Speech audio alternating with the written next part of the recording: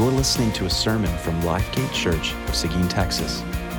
This sermon was preached by Joshua Jordan, who serves as the lead pastor at Lifegate Church. Find out more about us at www.lifegateseguin.com.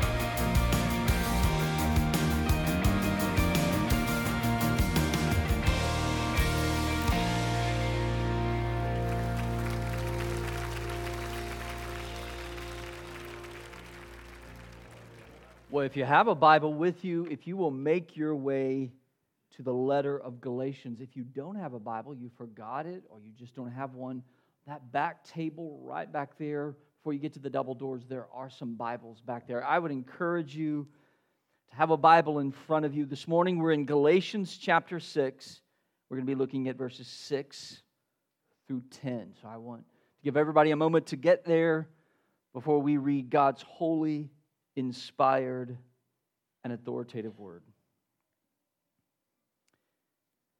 Galatians chapter 6, beginning in verse 6. Let the one who is taught the word share all good things with the one who teaches. Do not be deceived. God is not mocked. For whatever one sows, that he will also reap. For the one who sows to his own flesh will from the flesh reap corruption. But the one who sows to the Spirit will from the Spirit reap eternal life. And let us not grow weary of doing good, for in due season we will reap if we do not give up. So then, as we have opportunity, let us do good to everyone, especially to those who are of the household of faith. Let's pray together. Lord, thank you for your word, of all the gifts you give us, and you have given us so many gifts that we don't deserve, but we desperately need. And one of those gifts is you've given us your very word, your revelation to us. What a gift it is. So, Lord, may we now receive it with gratitude. May we have a sense of expectancy that right now you are going to address us. Give us ears to hear, hearts that receive, minds that comprehend all that you have for us today. And may we leave here today transformed by what we've heard. We pray this in Jesus' name. Amen. Well, on February 27th of this year, we heard the very first message in this series, Freedom in Christ, the glorious gospel of Galatians. Can you believe that? Last Sunday of February is when we began this series through Galatians, which means that the primary preaching diet for this church since then has been the letter of Galatians. And I've been so encouraged over the last few months just to hear from a number of folks good reports about how God has met you, has encouraged you, has spoken to you through this series in Galatians. And Lord willing, over the next few weeks, if you are looking, you realize we're coming to the end of Galatians. Over the next few weeks, we're going to finish up this preaching series. And as we do, I thought it would be fruitful and beneficial to us all, not just to finish this series and say, okay, what's next? I thought it would be fruitful that we stop and we reflect on the following question. Because I think it would be a shame, and well, more than a shame, I think it would be unwise of us just to hear all of this that we've heard and then just move on. I think we need to ask this question. In what way should I think differently and live differently in light of what God has revealed to us through this letter? See, that's why God gave us this letter. It wasn't just to inform us. It wasn't just to speak to us each Sunday so that we would get kind of a pick-me-up so we could head back into our week. God inspired this letter, has preserved this letter, And we've had the privilege of hearing him address us through this letter, not only for each Sunday, but so that this letter could transform us. So the question for us all is, how should we think differently and live differently in light of what God has revealed to us through this letter? And today, I want to reflect on that question from a personal point of view. I want each one of us to think personally, how would I answer that question? And then next week, Lord willing, I want to ask the same question, but I want us to think about it corporately. So today, how should we think differently and live differently individually? And next week, what does this mean for our church? After looking at this letter to this church, what bearing should it have on us as a church? How should we think? How should we respond differently? Are there things God's calling us to in light of our time in this letter? But this morning, the text before us is Galatians 6, verses 6 through 10. And it informs us that all who believe in the good news of the gospel, all who've been reconciled to God the Father, all who are living according to the Spirit of God, we should do the following two things. So there may be many points of application that we need to reflect on. How is God is calling us to live differently, think differently. But here are two things, as Paul closes out this letter, we are called to do. And it's going to be up here on the screen. Here's our outline. We're called to sow to the Spirit by sharing what is good, verses 6 through 8. And the second thing we're called to do is to keep doing good while waiting for the harvest, verses 9 through 10. So there are many points of application that we can take away from this letter.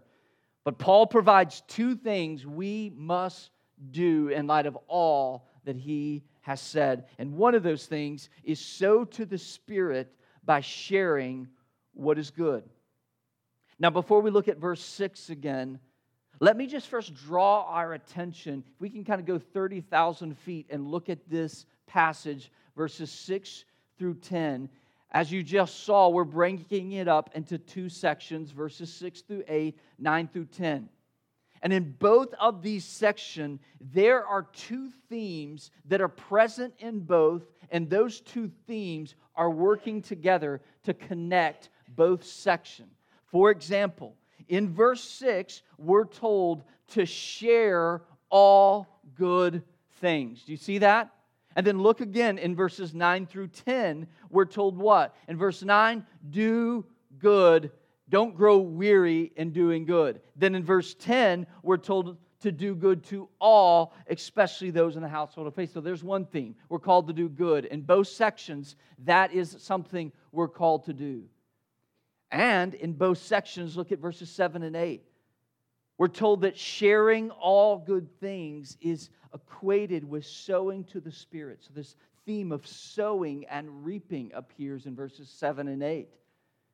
And then in verse 9, when we're told don't grow weary in doing good, why should we not grow weary in doing good?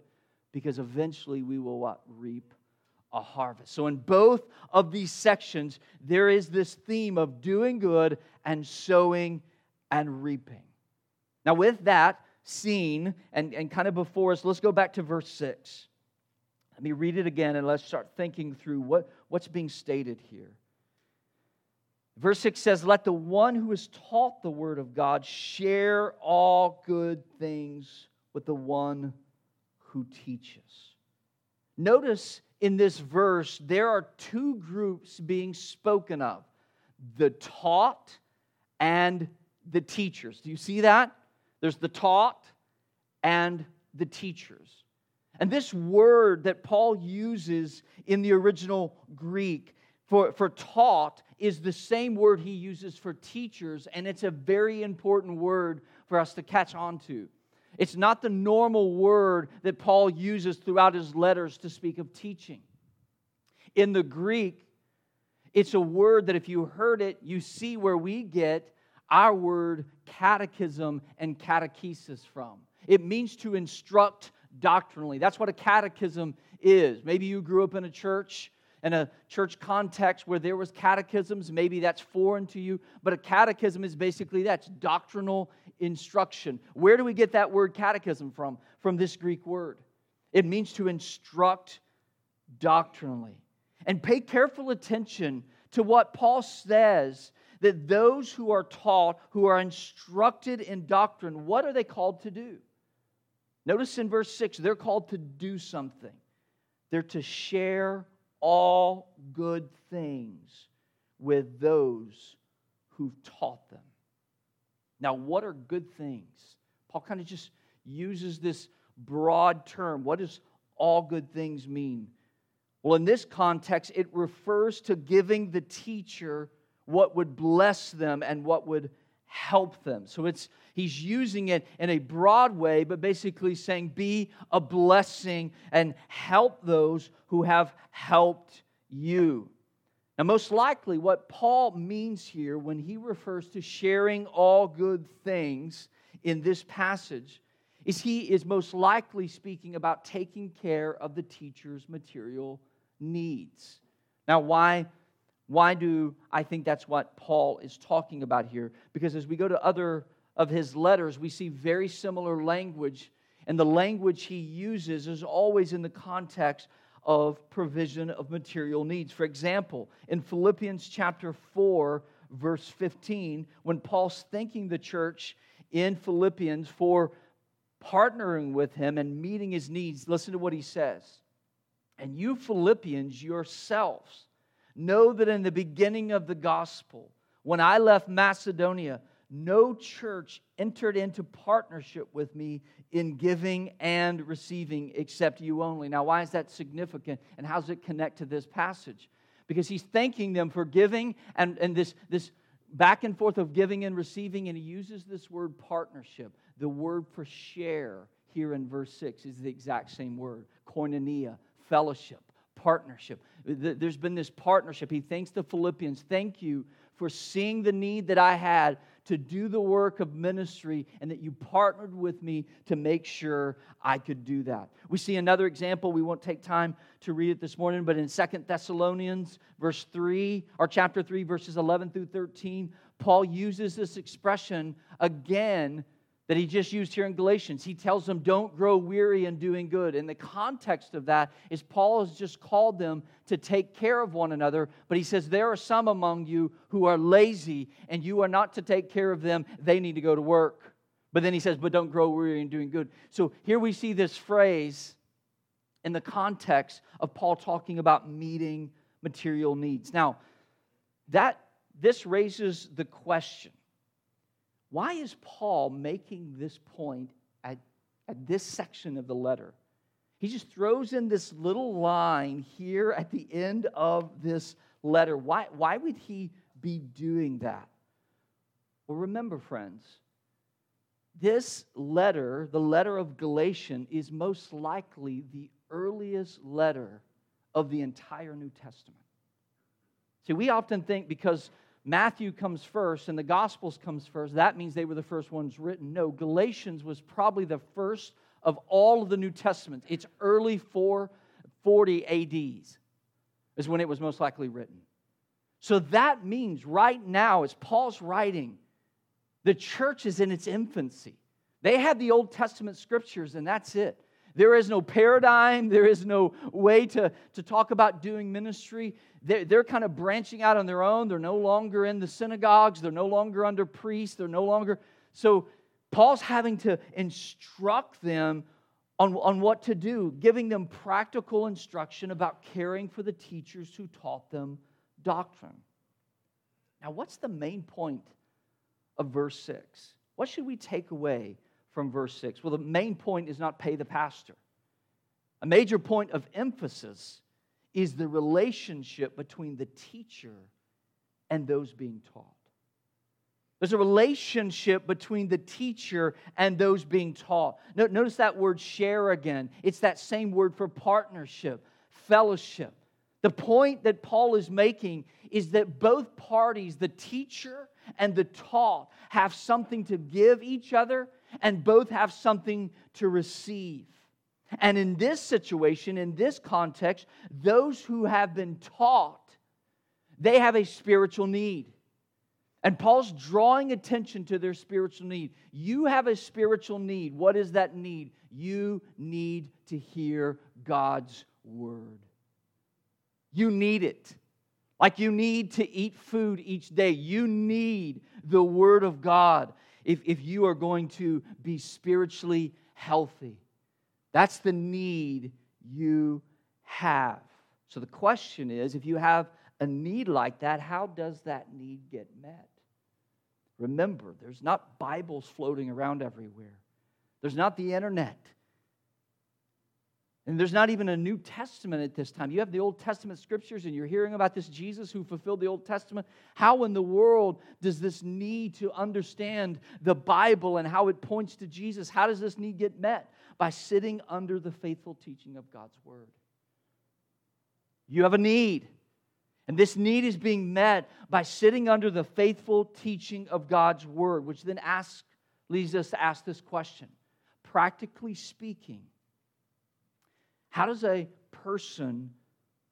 they faithfully teach God's Word? If someone's called to teach God's Word, and in this context to instruct in doctrine, how do they do that?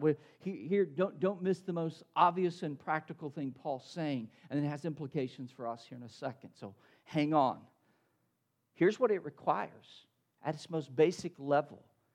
If we're to sit under the faithful teaching and instruction of God's Word, those who teach us, it requires time and effort.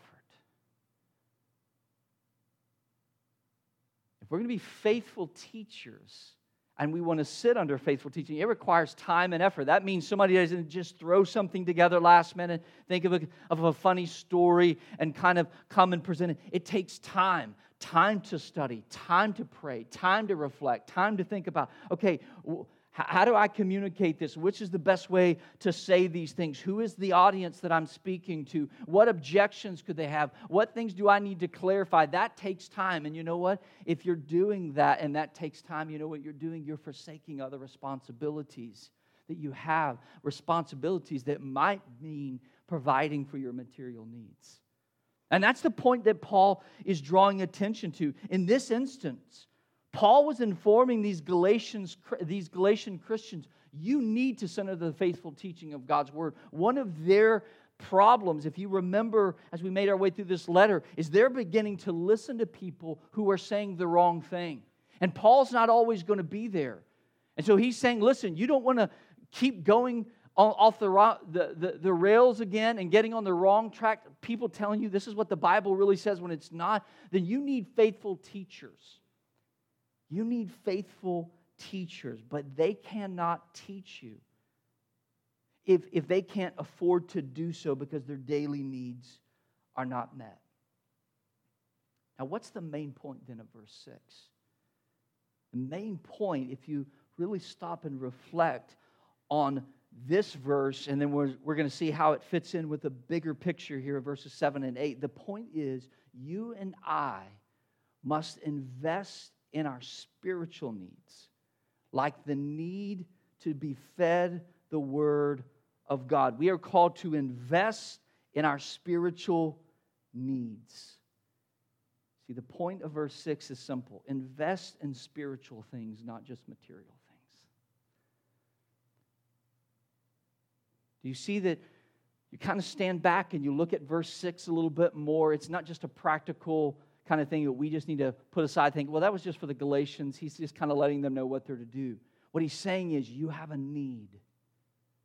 Are you investing in that spiritual need in the same way you're investing in material needs? And we know that that's the case because of what Paul says next in verses 7 and 8. So we want to connect verse 6 with verses 7 and 8 and a bigger picture forms. Look at verse 7 with me. After Paul gives this very practical instruction, he then turns around and he says, do not be deceived. In other words, don't live like this is not true. He's about to say something to them that they obviously are acting like it's not the case. They're acting like, well, that's not the way the world works. That's not the way God operates. So he's saying, don't be deceived. And then he says, God is not mocked. His ways cannot be ignored. There is a truth that Paul is wanting to get across, that obviously these that he's writing to in this letter are just acting oblivious to. Maybe they're uninformed. Most likely they're not uninformed. They're just living opposite of what they know to be true. What is this truth that he's saying? Hey, don't be deceived. God is not mocked. Well, what is it, Paul? The rest of verse 7. For whatever one sows, that he will also reap. Paul's saying, listen, church at Galatia, you're forgetting the most basic principle and proverb. It's true of all of life, but it's also flowing out of the Old Testament scriptures. You reap what you sow. You've heard that before. You reap what you sow. Well, Paul's saying to these Galatians, you're not living like that's true. You may say it's true, but you're not living like it's true. Now, what does that mean? A man reaps what he sows. Well, friends, whether you are a skilled, experienced farmer, or you're on the opposite extreme and you're one of these people that can't even keep a houseplant alive, we all get what it means that we reap what we sow, right? We all understand the principle of sowing and reaping. Whether you're younger or older, we all understand this basic principle that what you plant is what you get, right? We don't, anyone in here, no matter what your experience with gardening and farming is, no matter whether you're younger or older, you know that if you go and you plant an apple seed in the ground, you should not be surprised when an orange tree doesn't grow. When you don't have pineapples. It's an apple seed. You plant an apple seed, you should expect an apple tree. We should get that. We all do get that. What you plant, you get. Well, let's go one step further. It's not just what you plant, you get. But let's say I have this huge section of land, acres and acres of land, but just right over here, I plant a little bit of wheat. I should not walk out during the harvest time and say, where's all my wheat?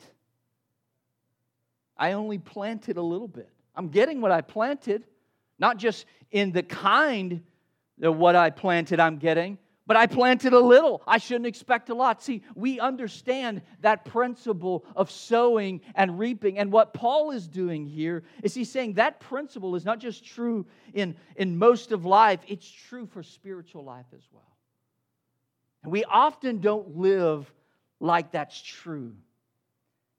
And so then Paul explains how he's using this principle of sowing and reaping to draw attention to our spiritual life in verse 8. Look at verse 8 again.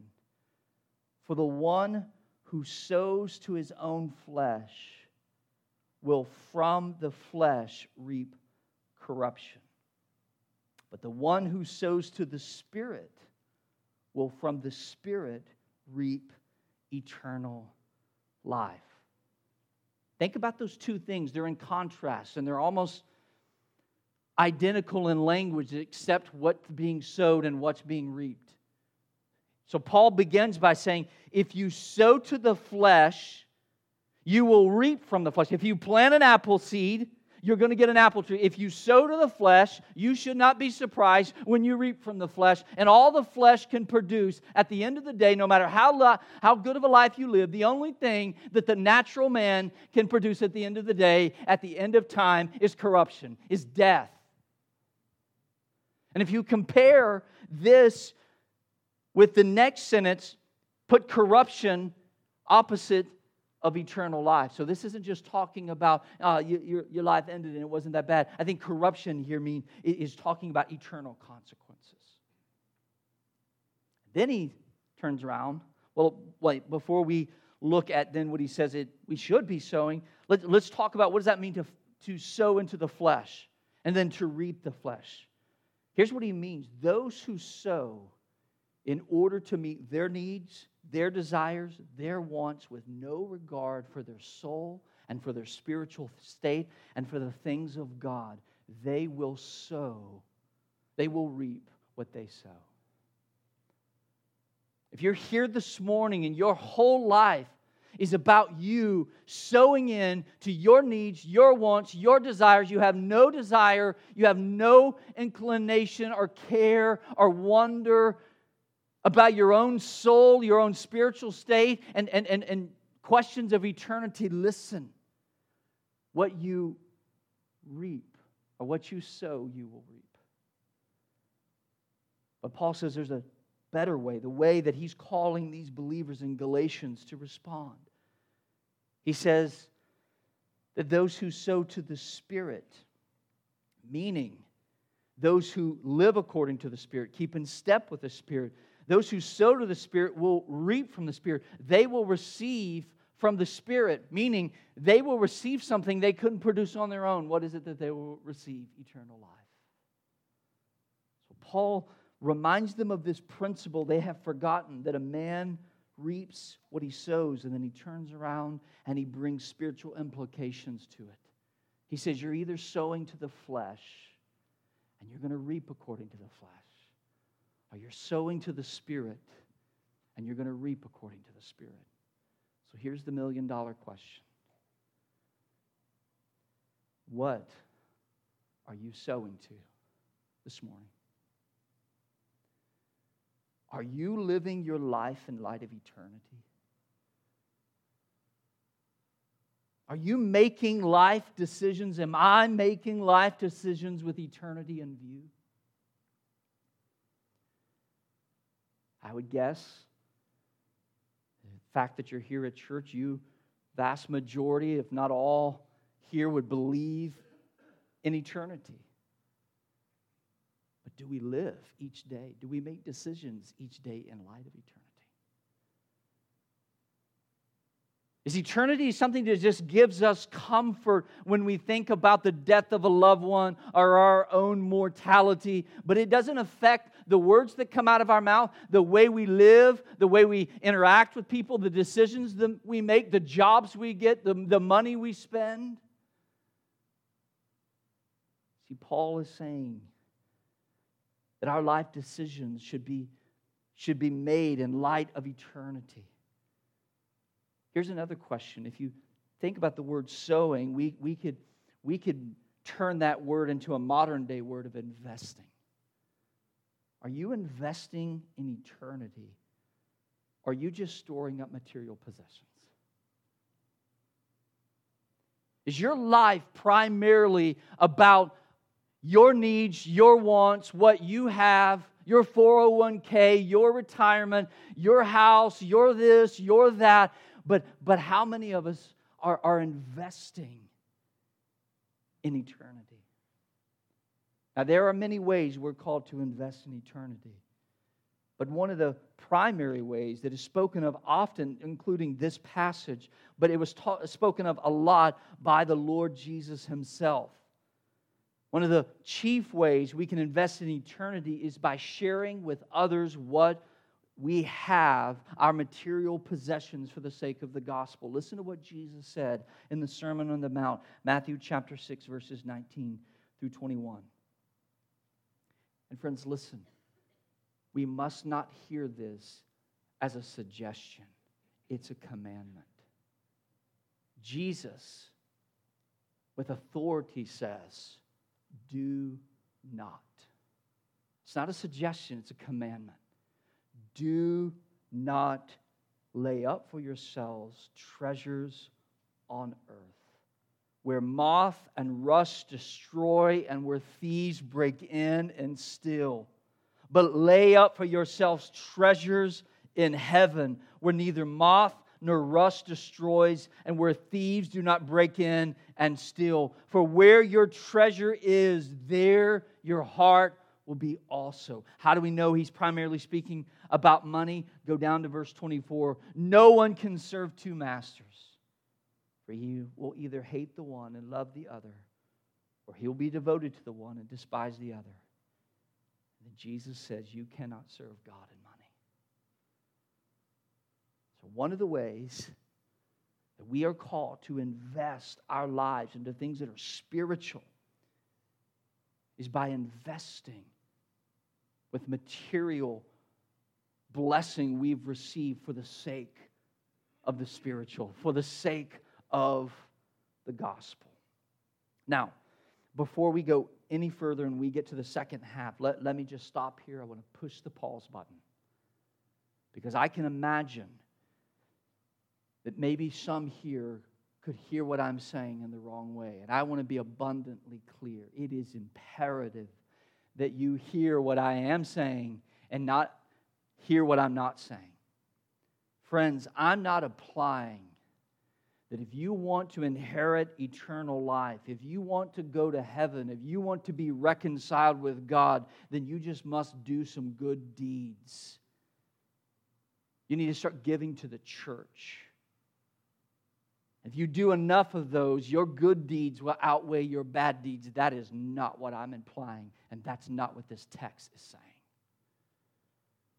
Let us be clear. Friends, our one and only hope for salvation is found in Jesus Christ and what He did to pay for our sins on the cross and what He did to deliver us from the slavery of sin and bondage. That is the only way anyone has ever or will ever be made right with God. There is only one way we can be right with God, and it's through Jesus Christ. And that's what we've heard time and time again as we've made our way through this letter. We've heard this. Paul has confronted this head on, because one of the problems in Galatia was that they were being told, okay, you need Jesus, you need to believe in Jesus, but you also need to do these things to be right with God. And Paul has confronted this again and again and again. Listen, trying to be good enough in order to be right with God will never work. It will never work. We serve a holy God. And if you want to live by the law, then good luck. Keep it perfectly. And then answer this question: what are you going to do about all the times you didn't keep it perfectly? No one here wants to stand before God at the end of life and say, God, could you measure my good deeds versus my bad deeds? I would not encourage you to want to take that wager of, well, I bet you my good deeds will outweigh my bad deeds. Listen, no matter how hard we try, we will always fail to live up to God's standards if we're trying to be made right with God. Actually, there's a word for that. We've heard it all throughout Galatians. This idea that we can do certain things to gain favor with God, that's called legalism.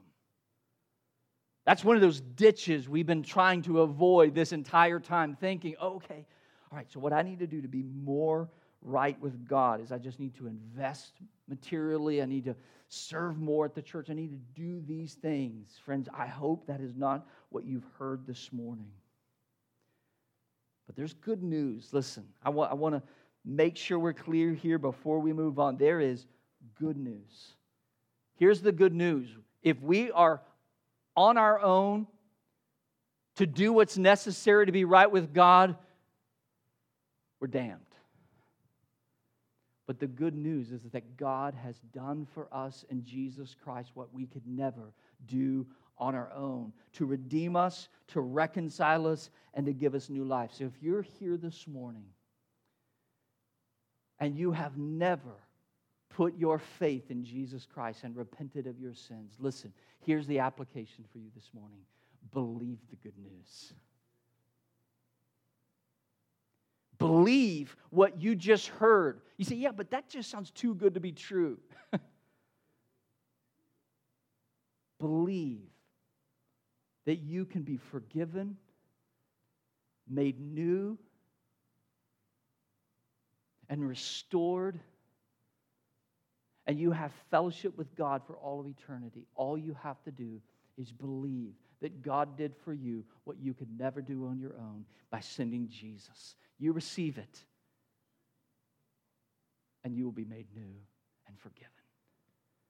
If you have done that, you have believed in that good news, then here is my encouragement to anyone here, all believers here who have done that.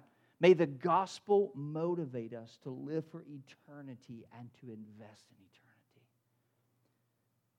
See, the gospel isn't just concerned with where we go in eternity. The gospel should motivate us to live for eternity. It should cause us to live every day for what matters and what is ultimate and what is lasting.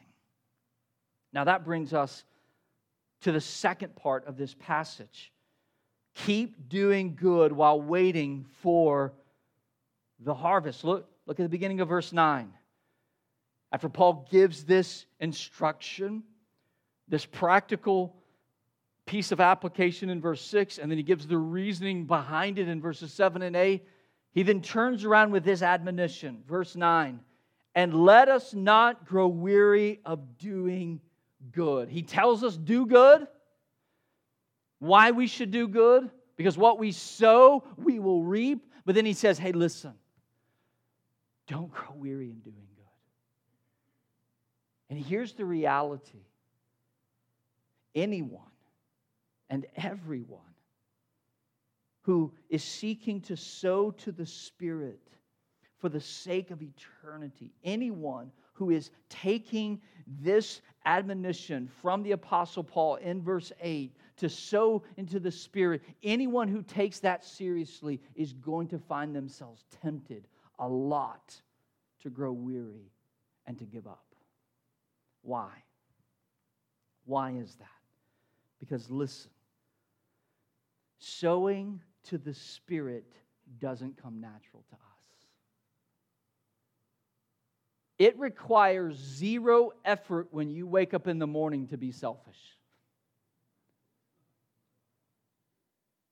You don't have to wake up in the morning and say, okay, what are my needs, my desires? What is on my to-do list? Who's going to serve me? What went wrong yesterday? What about this thing? What about that thing? That comes natural as breathing. See, due to the fact that sin and selfishness and the material world appeal to the flesh instead of the things of God, listen, sowing to the Spirit is hard. It requires effort. And it can be very tempting to give up and to give in. And not only does it require effort, sometimes all that effort doesn't look like it pays off. We live for years sowing to the Spirit.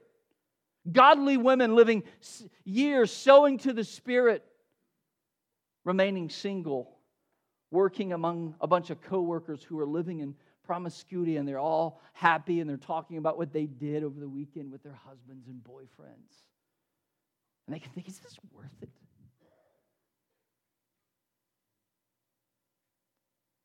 People choosing to go the right path with their money and their business and not cut corners and do what would be pleasing to the Lord. And at every turn, it feels like there's barriers, and they hear of another friend who's cutting corner and his business is just flourishing. We can say, is this really worth it? And listen, sowing to the Spirit instead of the flesh, not only does it not come natural to us, not only does it not immediately bear fruit, but it's opposite of the world around us. Every turn, every corner, the world is bombarding us with everything that's opposite of the things of God.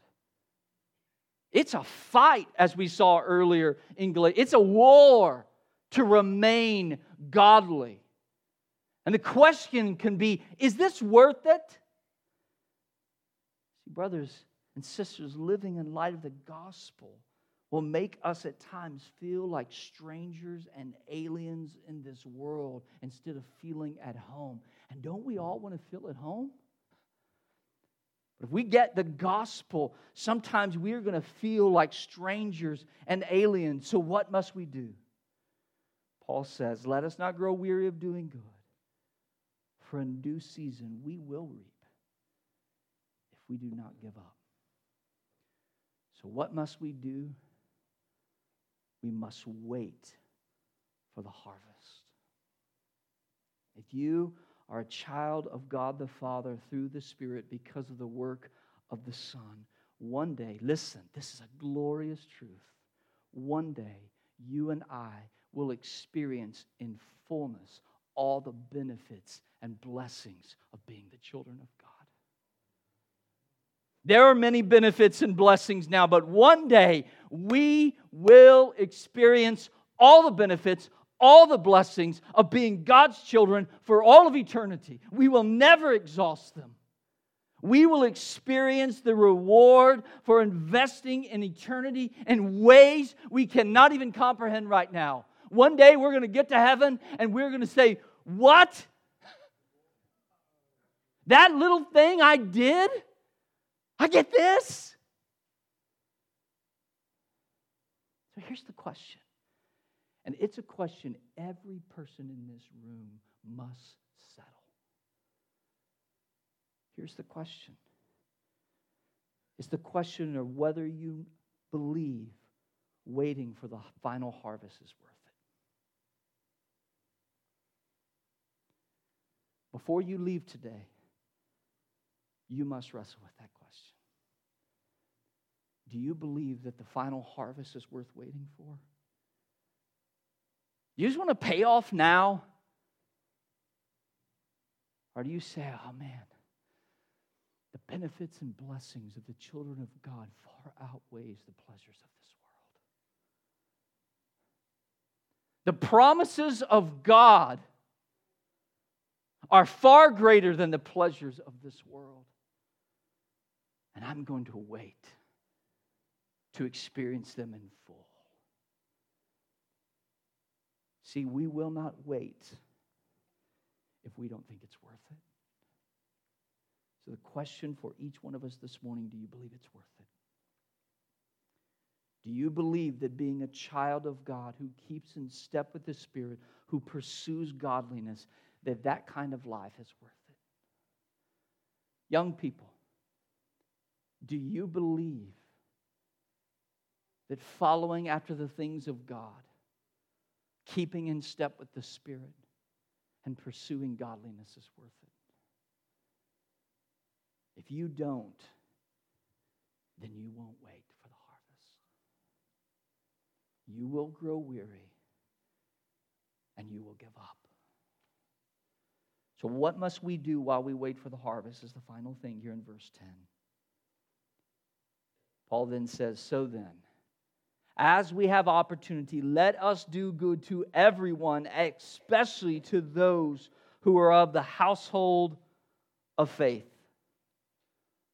So Paul says, as you wait, here's what you're to do. Take every opportunity to do good to everyone. Now, I just want to point out this connection so that we don't miss it. Friends, living for eternity and living as exiles and strangers in this world does not mean that we check out and we live passive in this world. We don't all just go buy some land and live in a monastery. That's not what waiting means. Paul says, wait. What do we do while we wait? Do good to everyone. See, being heavenly minded doesn't make us of no use on earth. Those who are the biggest blessing to the world and to their neighbors are those who are heavenly minded. So we're told use every opportunity we can to do good to others and to care for them. This means, friends, that anyone who's been transformed by the gospel, listen, anyone who's been transformed by the gospel must be large-hearted, generous, gracious, compassionate, full of love and good deeds. Does that describe you and me? Because if our eyes are on eternity, we're not people who are like, well, I don't care about this world. This world is not my home. I don't care about my neighbor. If our eyes are on eternity, we ought to be the most large-hearted, generous, gracious, compassionate people full of love and good deeds.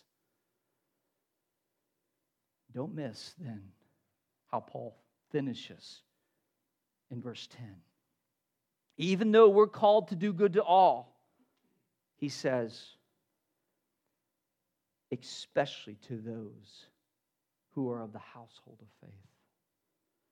Even though we're called to do all, good to all, we must prioritize who we are benevolent to. Here's just a practical hard fact for you. You can't be good to everyone. There's people around you every day. There are starving children in some African country you may not be supporting. You may be supporting one group and another group is not being supported. Listen, you can't do this command, practically speaking, if you just think, I've got to meet every need. It's going to wear you out. It's going to be humanly impossible. There are some priorities. And Paul says, do good to everyone, but make sure you make the people of God your priority. And don't we see that in Acts 2 and Acts 4? If we had more time, we would look at those passages where all of a sudden Luke gives us a window into the first congregation as they're meeting. And not only does he tell us that they're praying and that they're seeing miracles and that they're devoted to the Word, he says that they were selling their possessions and giving them to one another. And no one said, this is mine. But all were taking care of one another. That was one of the defining marks of this new covenant community. So what do we take away from this? Investing in the family of faith is essential and important. Listen, investing in the family of faith is as essential as taking care of our own families. Do you have that view of the family of faith? I know we love our families. As I look around this room, we are a family-oriented congregation, and there's nothing you wouldn't do for your family. Well, according to Scripture, if you belong to Jesus Christ, your family just got bigger. Is this family a priority to you as much as your personal family? Is this a priority to you? See, here's the exhortation we close with. I want to encourage us to make the members of this church a priority when it comes to sharing our resources. The family of faith ought to be a priority to us when sharing our resources. So here's a real practical thing to do. But let's get our boots on the ground. We can talk about this, but here's where it lands. I want to encourage every person here to prayerfully look at your calendar and your checkbook and consider whether you need to adjust your priorities. Do you give far more time and energy and resources to material things or spiritual things?